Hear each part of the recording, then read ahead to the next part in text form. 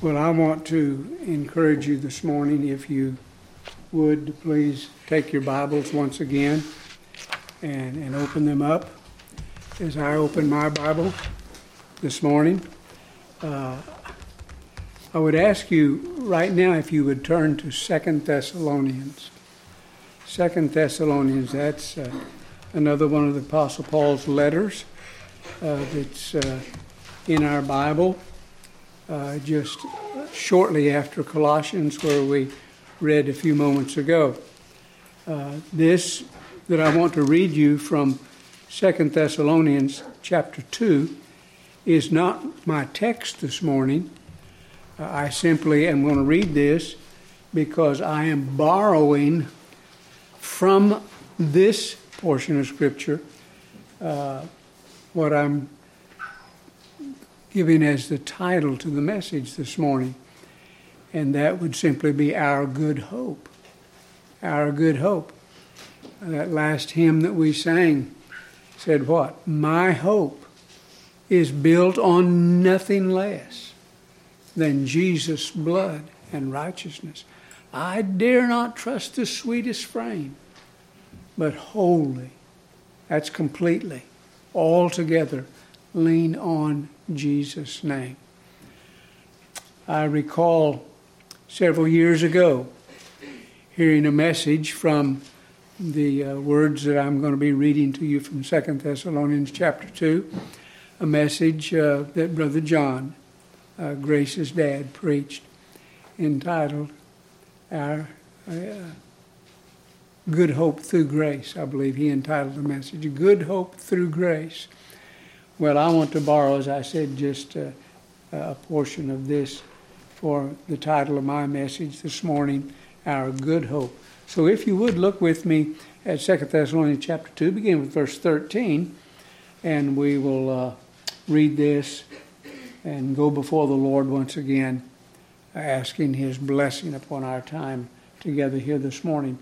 Verse 13 of 2 Thessalonians 2, the Apostle Paul, he writes this to these folks, but we ought always to give thanks to God for you, brothers, beloved by the Lord, because God chose you as the first fruits to be saved through sanctification by the Spirit and belief in the truth.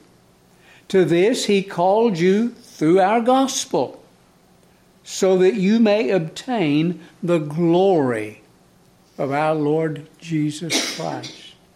So then, brothers, stand firm and hold to the traditions that you were taught by us, either by our spoken word or by our letter.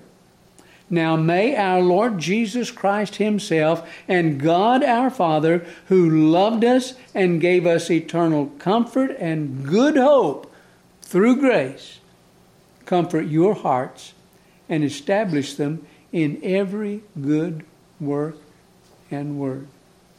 Well, let's, if we can, bow our hearts humbly before the Lord this morning, and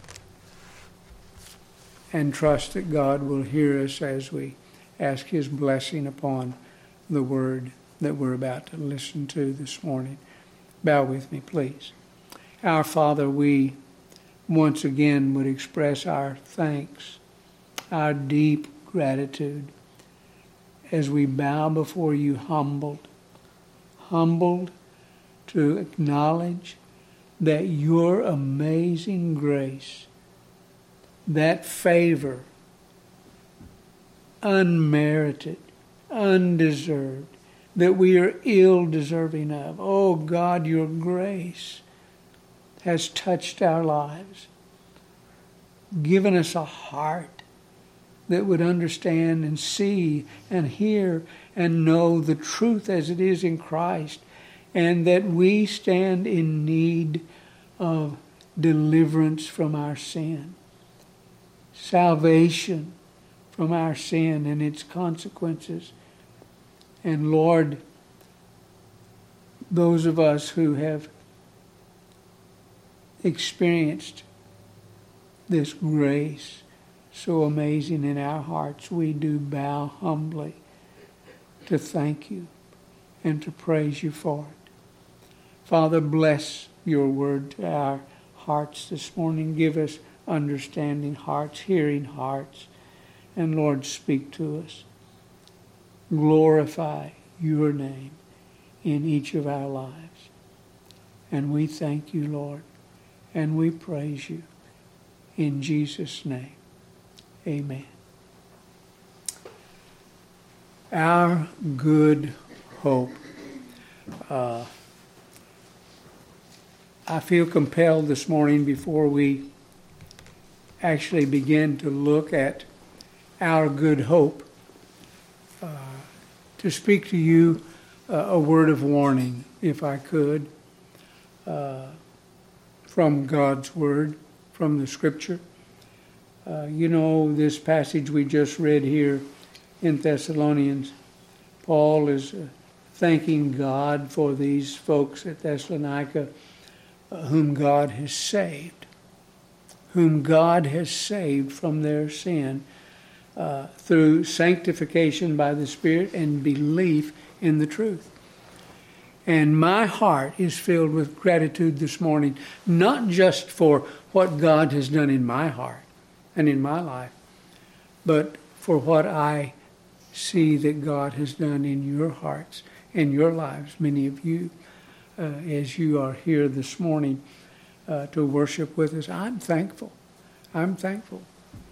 But should you not be one of those this morning whom God has saved, my heart yearns to know that God would save you if you'll trust Him.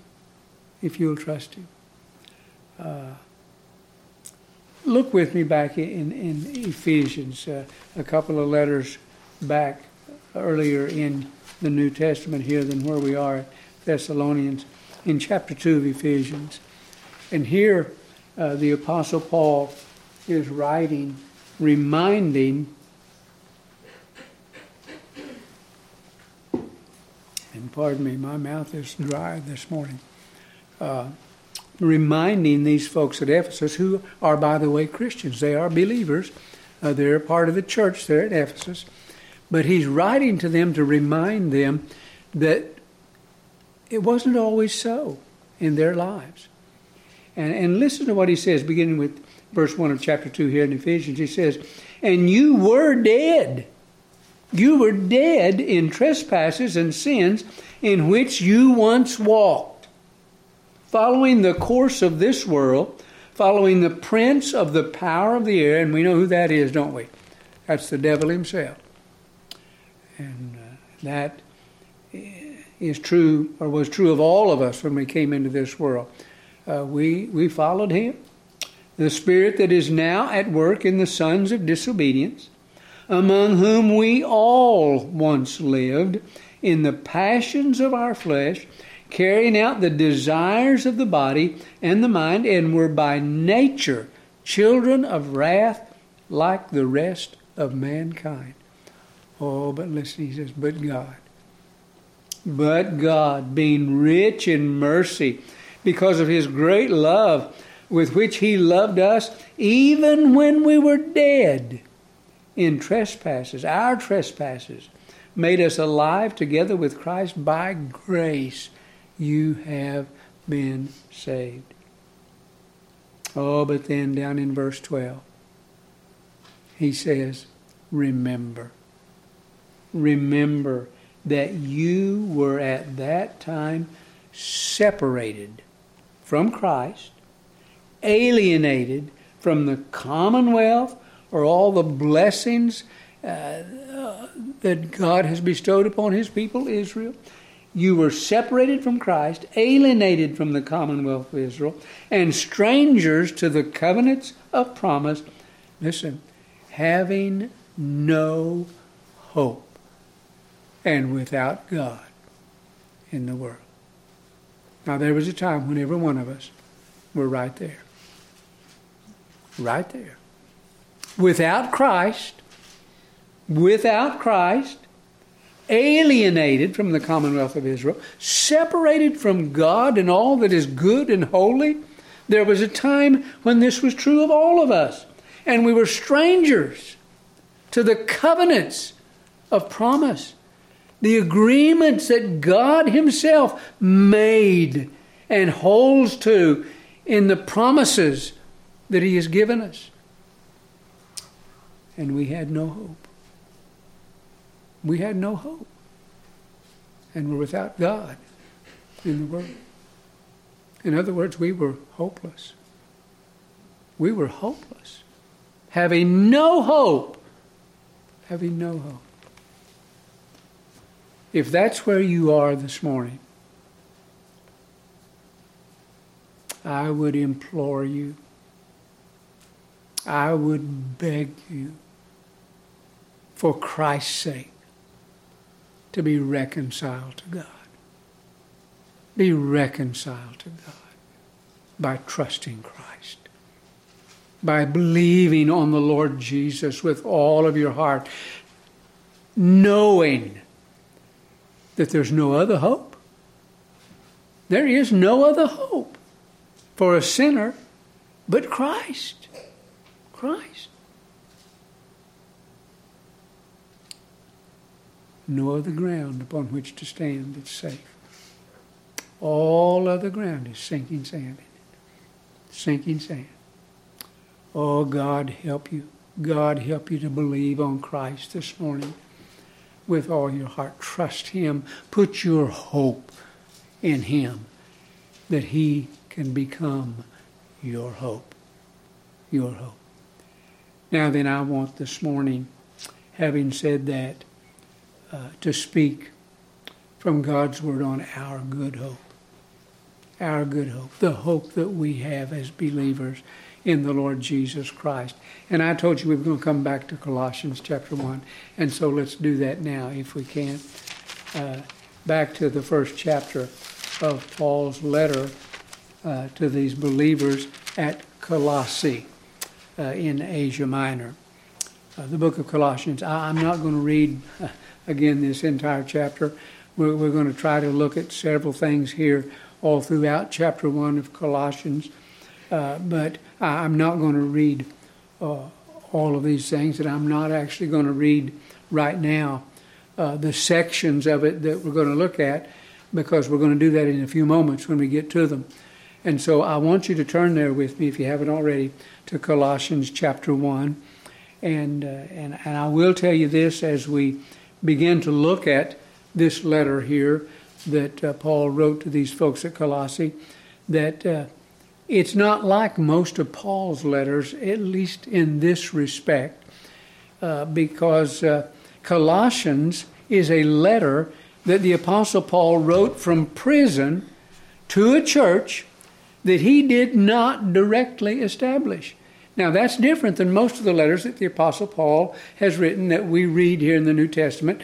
Most of these letters are written to churches that he visited on his missionary journeys and actually proclaimed the gospel, preached the word of God. Folks came to believe the truth, and a church was established because of that in these cities where the Apostle Paul went. But Colossae is not one of those that Paul ever visited.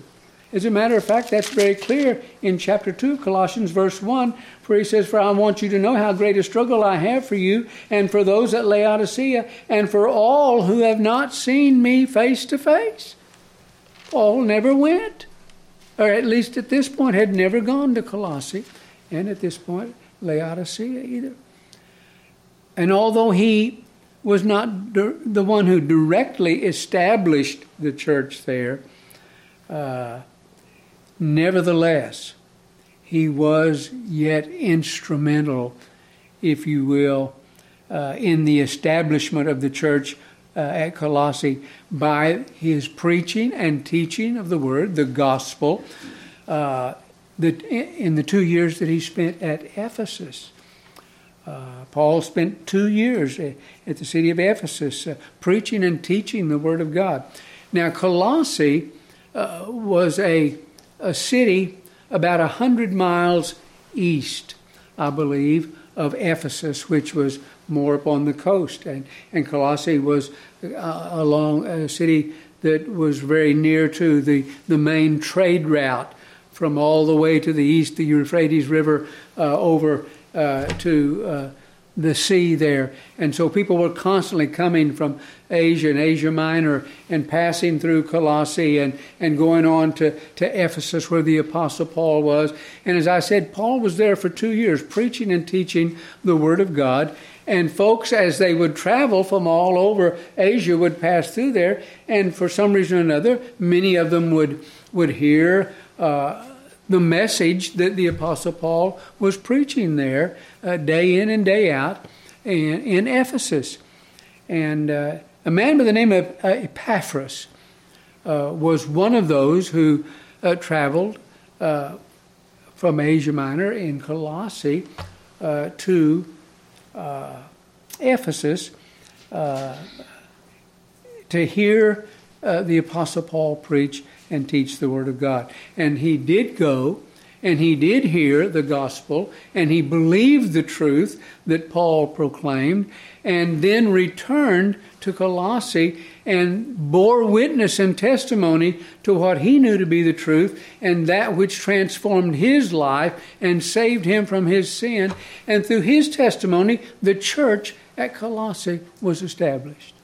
And so indirectly, the Apostle Paul was very instrumental in the establishment of this church. And then about 5 to 7 years later, we believe, Epaphras visited the Apostle Paul when he was in prison from where this letter was actually written. We believe it was probably 5 to 7 years that Epaphras went back to Rome, actually, where Paul was in prison, and visited with him. And his primary reason for making this trip to Rome to visit Paul is because his heart was burdened about some things that were taking place in the church at Colossae. And so he came to Paul, telling Paul that there was some strange teaching being brought to the folks there in the church at Colossae, and it was becoming very harmful to their health as believers, spiritually, as Christians. And it seems like that this often happens, if not always, when God does a work and a church is established. This enemy that we have will never cease to do all he can to destroy the work of God. And so he's always going to be busy about planting seeds and planting folks, in true churches to mislead and pervert and distort the truth. And this was happening, and there were some strange things being taught. And Epaphras was burdened about this, and so he came to tell Paul and told him. And this is the primary reason then that the Apostle Paul wrote this letter to the folks at Colossae.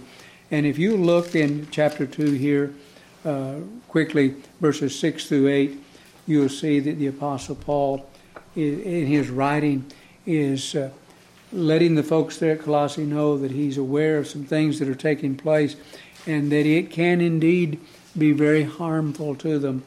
And many there apparently were beginning to be doubtful about things that they ought not to have doubts about. And unbelief was beginning to grip their hearts and their lives. And so Paul wrote to them in chapter 2 here in the Bible, verse 6, he says, "Therefore, as you received Christ Jesus the Lord, so walk you in him, rooted and built up in him and established in the faith, just as you were taught, abounding in thanksgiving. See to it that no one takes you captive by philosophy and empty deceit, according to human tradition, according to the elemental spirits of the world, and not according to Christ.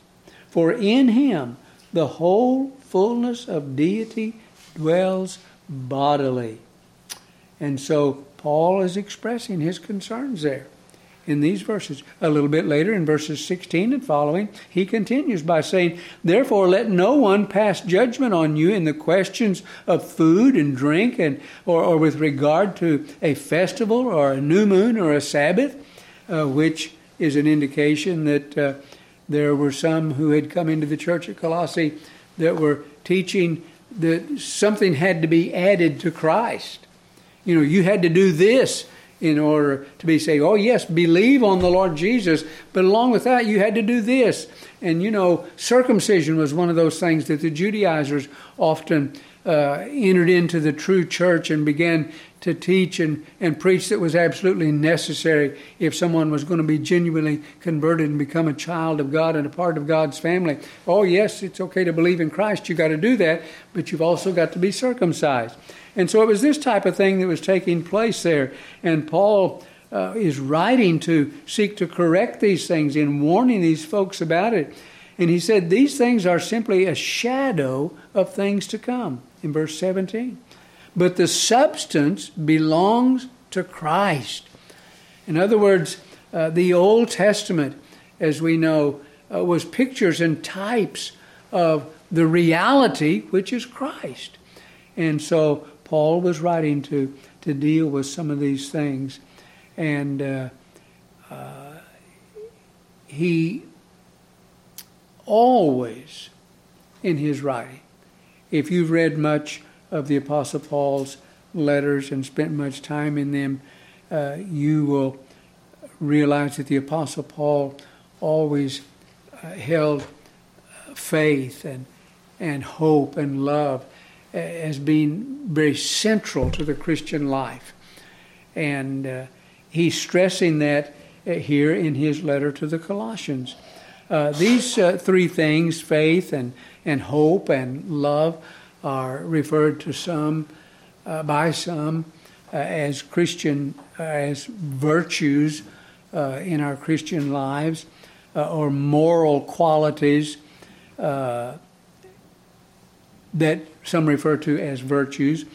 But I believe that contrary to what a lot of folks believe about these three things, that they are actually gifts from God. They are gifts from God, true gifts from God.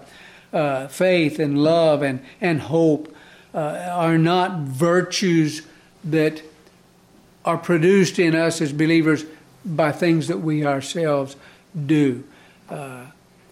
They are gifts from God, strictly gifts from God. And most of us are familiar with Ephesians chapter 2 and verse 8, are we not? There we hear about faith. And what is it that we hear here in Ephesians chapter 2, verse 8? Paul says there, "For by grace are you saved through faith." But then what's he say? "That not of yourself. It is the gift of God, not of works, lest any of us boast." So faith is a gift. It is a gift from God. We don't get faith by drumming it up in our own hearts and in our own lives.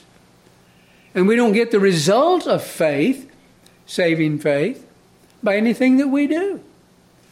It is strictly God's gift. And what about love? What about love? Well, the same is true of love. If you want to turn back here to Romans, the book of Rome, the letter to the church at Rome, Romans chapter 5. Let me just read a few verses here for you from Romans chapter 5, and we'll see, I think clearly, that along with faith, love is also a gift from God. It's not something we have apart from God himself granting it. Paul writes in Romans 5, verse 1, "Therefore, since we have been justified by faith, we have peace with God through our Lord Jesus Christ. Through him we have also obtained or gained access by faith into this grace in which we stand, and we rejoice in the hope of the glory of God. More than that, we rejoice in our sufferings, knowing that suffering produces endurance, and endurance produces character, and character produces hope, and hope does not put us to shame, because God's love has been poured into our hearts through the Holy Spirit who has been given to us. The love of God is poured into our hearts. That's the way we get the love of God, isn't it? It's by God pouring it into our hearts. It's a gift, just like faith, a gift from God. Well, the same is true of hope. If we go back to 1 Peter chapter 1 for just a moment, we'll see that Peter makes it very clear that just like faith and love, hope is also something that God gives us. 1 Peter chapter 1, verse 3. Blessed be the God and Father of our Lord Jesus Christ. According to His great mercy, He has caused us to be born again to a living hope. He has caused us to be born again. God has given us a new life, a new heart. We're born again to a living hope. And so faith and love and hope are all gifts from God. Now I want you to notice with me here in Colossians, where we're going to spend primarily the remainder of our time here this morning. Notice with me Paul's mention of these three gifts here in Colossians, in our passage, in chapter 1, verse 3 and 4. We always thank God, the Father of our Lord Jesus Christ, when we pray for you, since we heard of your faith, there's one of them, in Christ Jesus, and of the love that you have for all the saints, that's another one of them, because of the hope laid up for you in heaven. Of this you have heard before in the word of the truth, the gospel. And so Paul, as he often does in his letters, mentions these three gifts from God to his children.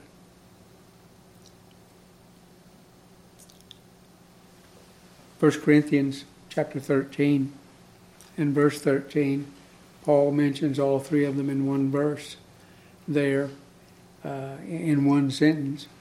He says, now abides faith, hope, and love, but the greatest of these is love. Paul is emphasizing there love, that gift from God. Here in our passage in Colossians, although Paul mentions both faith and love, he is emphasizing hope. He's emphasizing hope. And it's here that I want us to see what our good hope really is as we look at Paul's emphasis upon hope here in Colossians. And I believe that his emphasis is upon hope in his letter to the Colossians because of what's taking place in the church at Colossae. And he's seeking to get these folks to see and understand that they have got to cling to the hope that God has given them in and through His Son, the Lord Jesus Christ. Because clinging to that hope is the only thing that will prevent them from being led astray by these things that are being taught in the church there in Colossae. And going back again for just a moment to Paul's letter to the church at Ephesus again, in Ephesians chapter 1, let me read a few verses here. Don and I listened to a message this week together that just really spoke, well, to both our hearts, actually. We talked about it. We've talked about it almost every day since then after hearing this message. We've heard a message from Ephesians chapter 1 on verses 15 through 21. And I want you to listen to what Paul says here to these folks at Ephesus as he's sharing his prayer for them, what he's praying for them. Beginning with verse 15 in chapter 1 of Ephesians. He says, for this reason, because I have heard of your faith in the Lord Jesus, there it is, one of them, faith, and your love toward all the saints, there's another one of them, He says, I do not cease to give thanks for you, remembering you in my prayers, that the God of our Lord Jesus Christ, the Father of glory, may give you a spirit of wisdom and of revelation in the knowledge of him, having the eyes of your hearts enlightened, that you may know. Now listen closely what he's praying here. That their eyes would be enlightened, that they may know what is the hope of their calling. That hope to which they are called. What the riches of the glorious inheritance in the saints.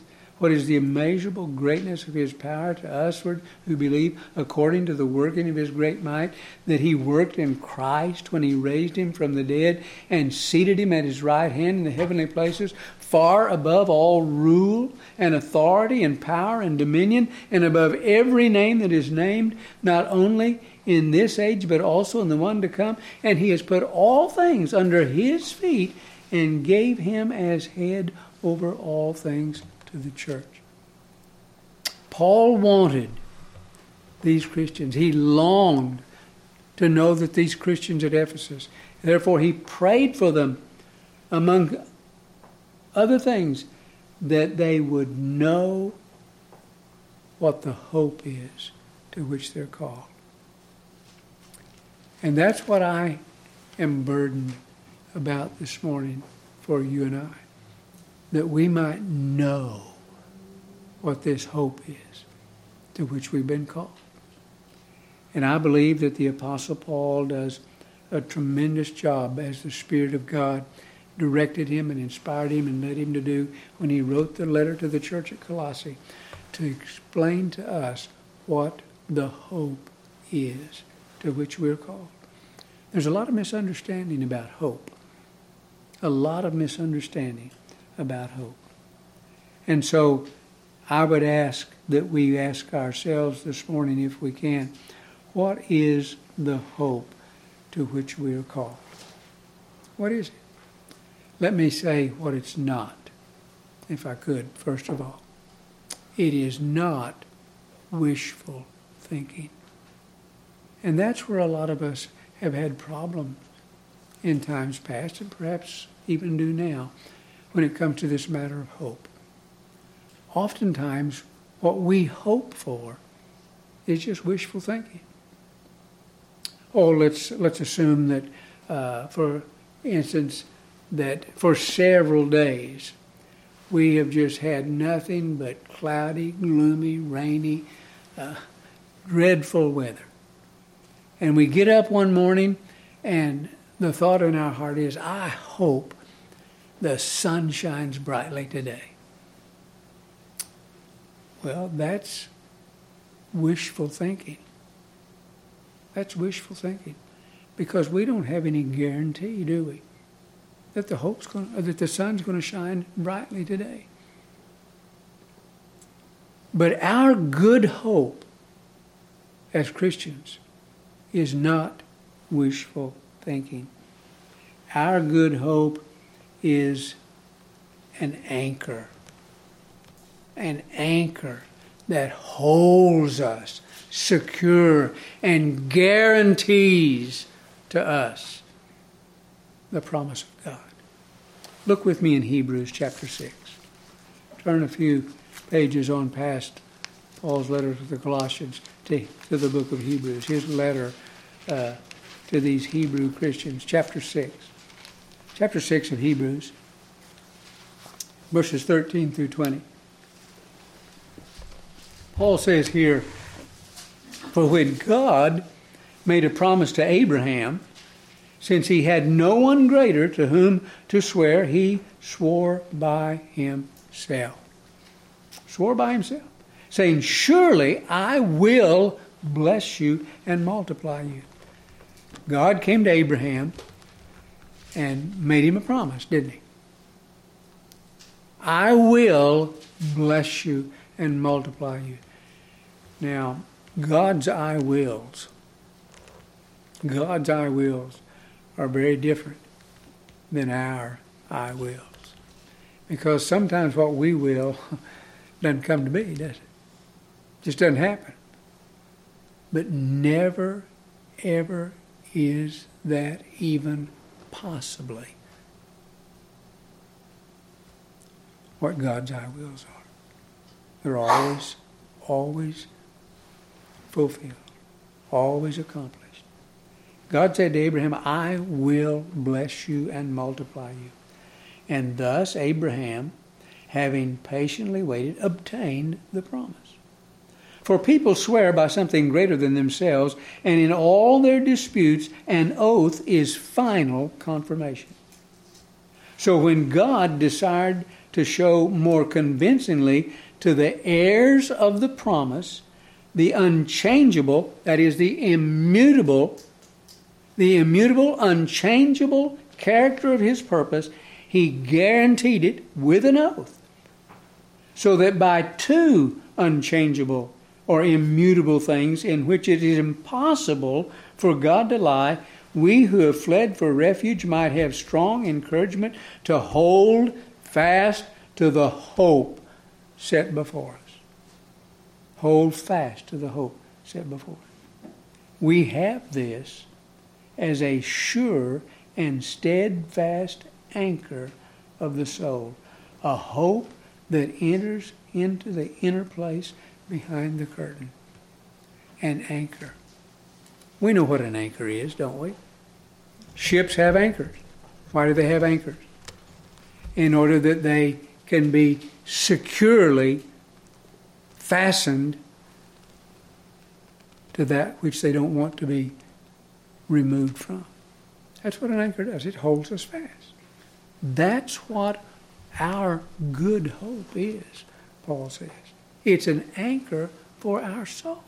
An anchor for our soul. And so I want us to look here how the Apostle Paul in Colossians chapter 1 explains to us just exactly what this good hope is that we have. And so let's look back here in Colossians chapter 1 now and learn some more about what this good hope really is. Verses 5 through 7 of chapter 1 here in Colossians. Paul says, because of the hope laid up for you in heaven. In other words, he's saying that this faith that we have in Christ Jesus there in verse 4, since we heard of your faith in Christ Jesus and the love that you have for all the saints. Your faith and your love because of the hope laid up for you in heaven. In other words, faith and love are dependent upon the hope laid up for us in heaven. And so whatever this hope is, it's something laid up for us in heaven. What is it that's laid up for us in heaven?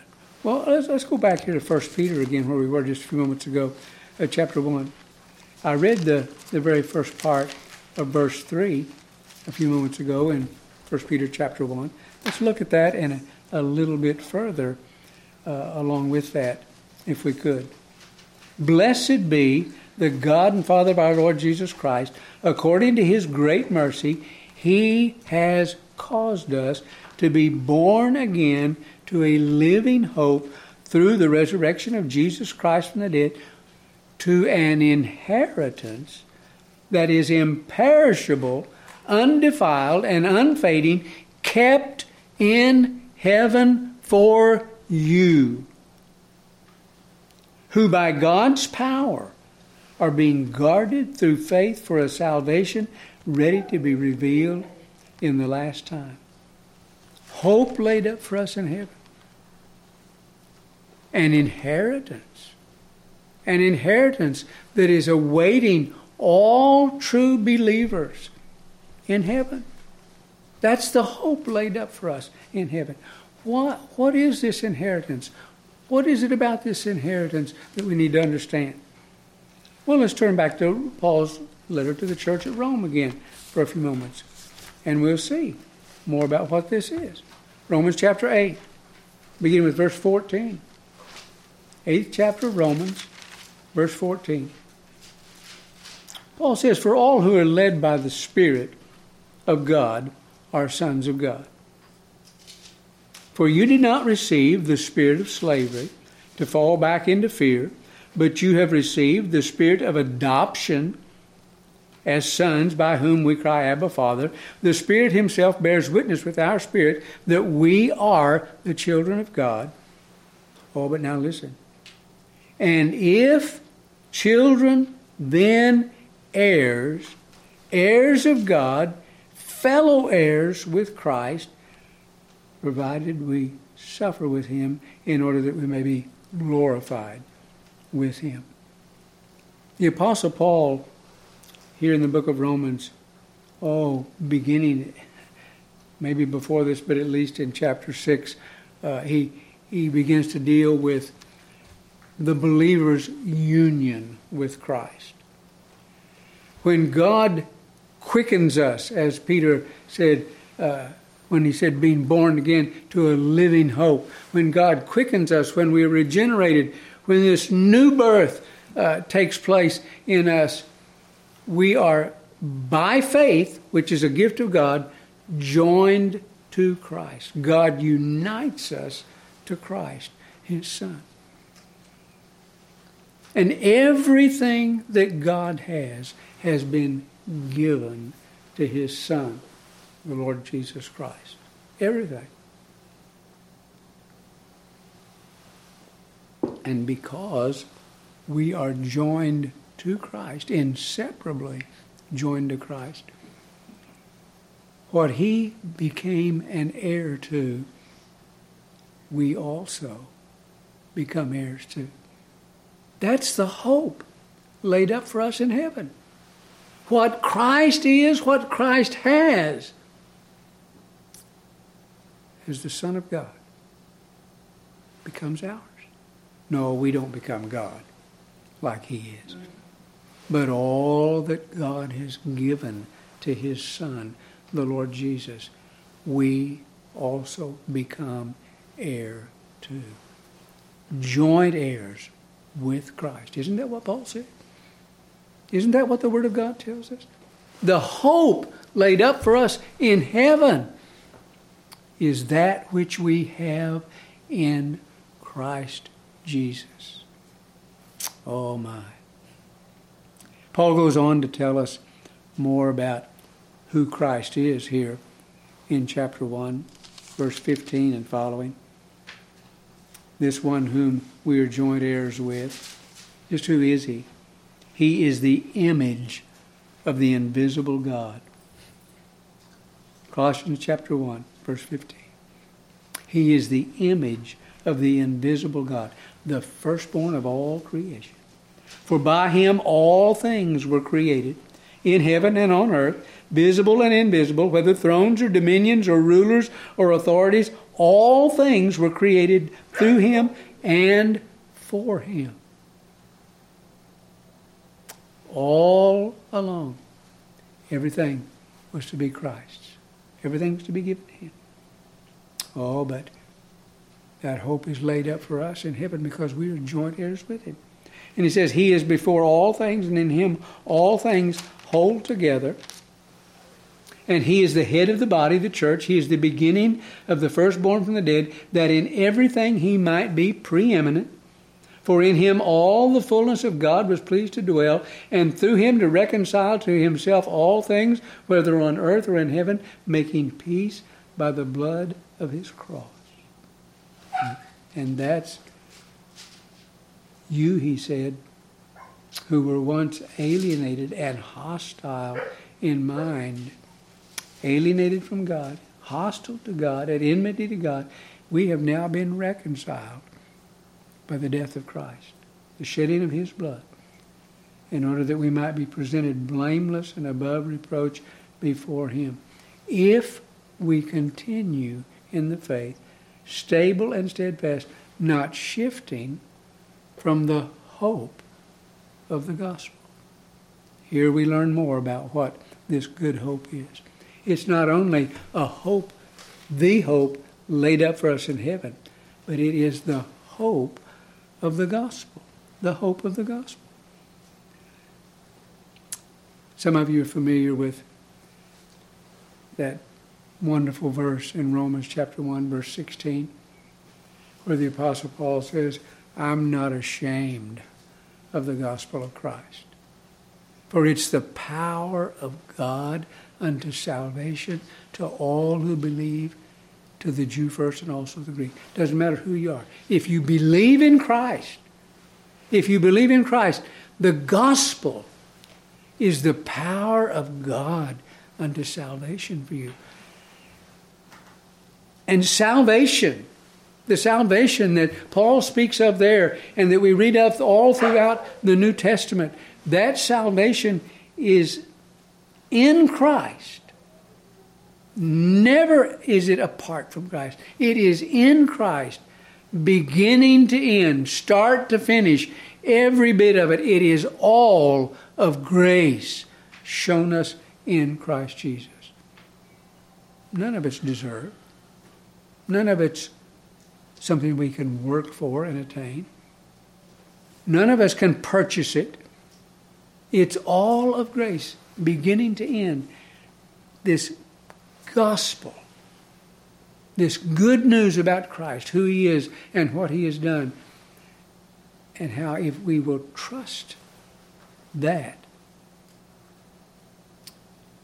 God's power works in our hearts to secure us and to save us. That's the hope of the gospel. That's the hope of the gospel. Paul said, as we saw there earlier in Ephesians chapter 2 and verses 8 and 9, he says, for by grace are you saved through faith, and that not of yourselves. It's the gift of God, not of works, lest any man should boast. It's grace. God's gift to us, isn't it? The gospel, the hope of the gospel. If we had time, we'd look further in 2 Timothy chapter 1, verses 8 through 10. We could look also in Titus chapter 3, verses 4 through 7, where Paul there so clearly tells us that this salvation that we have is by the grace of God. That's what the gospel tells us. Salvation is by the grace of God. God's grace in and through Christ, who He is and what He has done to pay the price for our sin, to secure us in His presence for all of eternity because of Christ and Him alone. Also, we see here in the third place in Colossians chapter 1, beginning with verse 24, where Paul makes it even all the more clear what this good hope is that we have. Look with me in verse 24. Now I rejoice in my sufferings, Paul says, for your sake, and in my flesh. I'm filling up what is lacking in Christ's afflictions for the sake of His body, that is the church. Paul is simply saying, the things that I suffer, the difficulties I pass through, and he, believe me, he passed through a lot of them, preaching the gospel. Found himself in prison from where he was writing this letter because of it. Suffering for Christ. Suffering for Christ. But he rejoiced in that. Why? He rejoiced that way. Because he said, I've become a minister according to the stewardship from God that was given to me for you to make the word of God fully known. Talking about the mystery hidden for ages and generations, but now revealed to His saints. To them God chose to make known how great among the Gentiles are the riches of the glory of this mystery. To the Jews, for years, it was a mystery. The things that God was really saying, they just didn't quite grasp it. They didn't realize that God's people involved more than just people of the nation of Israel. All of God's people, of every tribe, every tongue, every nation. We read about that in Revelation, don't we? People from all walks of life. That's the mystery. But now it's revealed. It's made known. When Christ came, it was made clear that God's people, we can be God's people. We who are not of the Jewish nation. we can be saved also. And so he says, God chose to make known how great among the Gentiles are the riches of the glory of this mystery, which is Christ in you, the hope of glory. What is our good hope? It's Christ in us. Christ in us, the hope of glory. The Lord Jesus prayed, did so often, didn't he? But one of his prayers is recorded in the 17th chapter of John. This prayer of the Lord Jesus is referred to as his high priestly prayer, his intercessory prayer. It's recorded for us in the 17th chapter of John. I want you to look at just a few verses of it with me, if you would. Verse 17 and following of the 17th chapter of the Gospel according to John. Beginning with verse 17, Jesus is praying and he says, sanctify them in the truth. Your word is truth. As you sent me into the world, so I have sent them into the world. That's us he's praying for, by the way, here. That's us he's praying for. Asking that God the Father would sanctify us in the truth. And his word is truth. And he says, just as you sent me into the world, so I have sent them into the world. And for their sake I consecrate myself, that they also may be sanctified in truth. I do not ask for these only, but also for those who will believe in me through their word, that they may all be one, just as you, Father, are in me, and I in you, that they also may be in us, so that the world may believe that you have sent me. The glory that you have given me, I have given to them, that they may be one, as we are one. Jesus praying to the Father, the glory that you've given me, I've given to them. What is this good hope we have? Christ in you, the hope of glory. The hope of glory. Oh, Romans chapter 8. Romans chapter 8, verses 29 and 30 are precious verses. 29 and 30 of Romans chapter 8. Paul says, for those whom he foreknew, those that God, before the foundation of the world, loved. That's what the word foreknew means here. It's not that he just knew about them. He loved them before the foundation of the world. Those whom he foreknew, he also predestined to be conformed to the image of his Son, in order that he might be the firstborn among many brothers. And those whom he predestined, he also called. And those whom he called, he justified. And those whom he justified, he also glorified. In the mind and the heart of God, the salvation that he is to grant those whom he has loved from before the foundation of the world, he sees it as a completed work, doesn't he? Justification, having been called, justifying, sanctifying them, and God looks upon all of his children as already glorified. And Jesus prayed, did he not, as we just read? The glory that you have given me, I have given to them. I have given to them.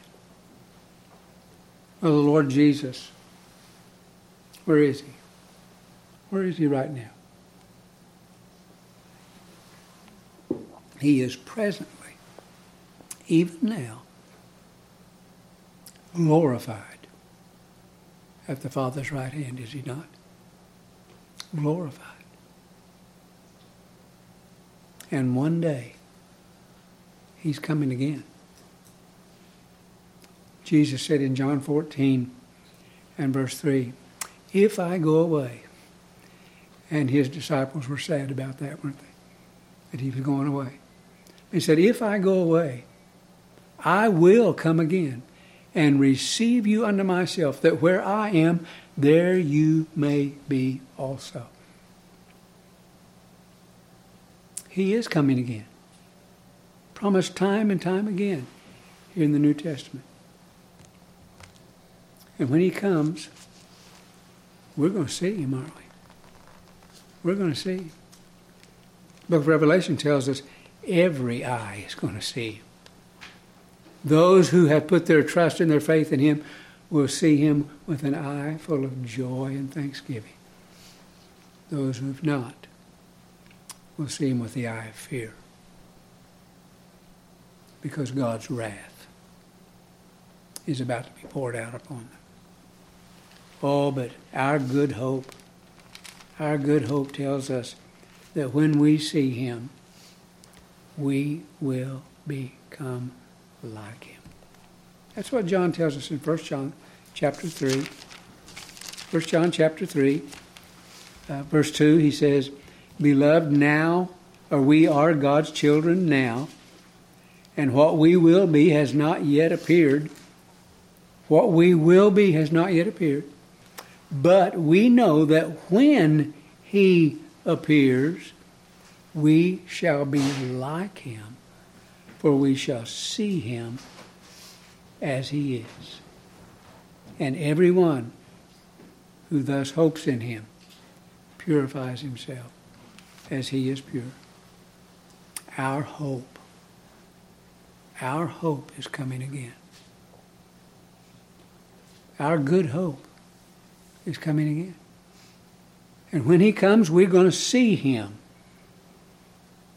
Oh, and in that moment, the Scripture even calls it a twinkling of an eye. That quick. 1 Corinthians chapter 15, beginning verse 50. 1 Corinthians 15, verse 50. Paul says, I tell you this, brothers, flesh and blood cannot inherit the kingdom of God, nor does the perishable inherit the imperishable. Behold, I tell you a mystery. We shall not all sleep, but we shall all be changed.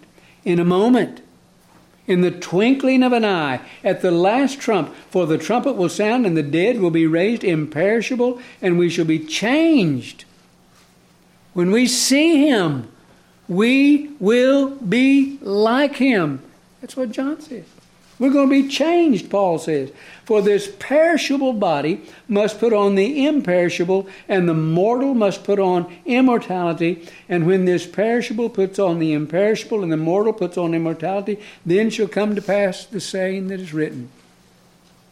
Back in the Old Testament. What is it? Death is swallowed up in victory. Oh, death, where is your victory? Oh, death, where is your sting? Won't be any, will there? Because our hope was laid up for us in heaven. Our hope of the gospel. Our hope, which is Christ in us. The hope of glory. The hope of glory. This is the believer's hope. This is a good hope. This isn't wishful thinking. This is the anchor that holds us secure and steadfast, even as unchangeable and immovable as the very promise of God, because God cannot lie. This is our good hope. And any other hope, as the hymn writer said, is sinking sand.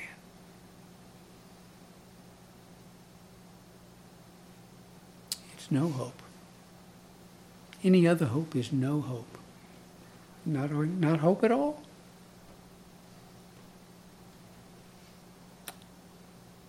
This is the believer's hope. And until that day comes when Christ returns and we see him, what are we to do? What are we to be doing? Well, Paul wrote a letter to a young man by the name of Titus. And he says this in Titus chapter 2, and we'll wrap this up with this. Titus chapter 2 and verse 11. Here Paul wrote to Titus, he says, "The grace of God has appeared, bringing salvation for all people." And by that he means it's not just for the Jews, it's for all people, all manner of people, every tribe, every nation, every tongue. Training us to renounce ungodliness and worldly passions, and to live self-controlled, upright, and godly lives in this present age. Now listen. Waiting for our blessed hope, the appearing of the glory of our great God and Savior, Jesus Christ. He's the hope of glory. He's the hope of glory. He is the hope that is laid up for us in heaven. He is the hope of the gospel. Christ is our good hope. And he's coming again. He's coming again. So we're to be looking for him. Looking for that blessed hope. And knowing that he's coming again. And looking for him. We don't want to be ashamed before him at his coming, do we? And that's why Paul said we're to live godly lives. We're to continue to look to Christ. To look to Christ. Trusting him to make us all that God would have us to be. For his honor, for his glory, and for our good. Our good hope. Do you have a good hope? Do you have the good hope? The only good hope that there is? The Lord Jesus. Christ in us is the hope of glory. John wrote, "Life is in Christ. He that has Christ has life. He that does not have Christ does not have life. Nor does he have hope." Christ is our hope. The anchor for our soul. Cling to him by faith. Trust in him with all your heart. Believe on him. Turn to him. Flee from everything else. And trust in Christ. Let's pray.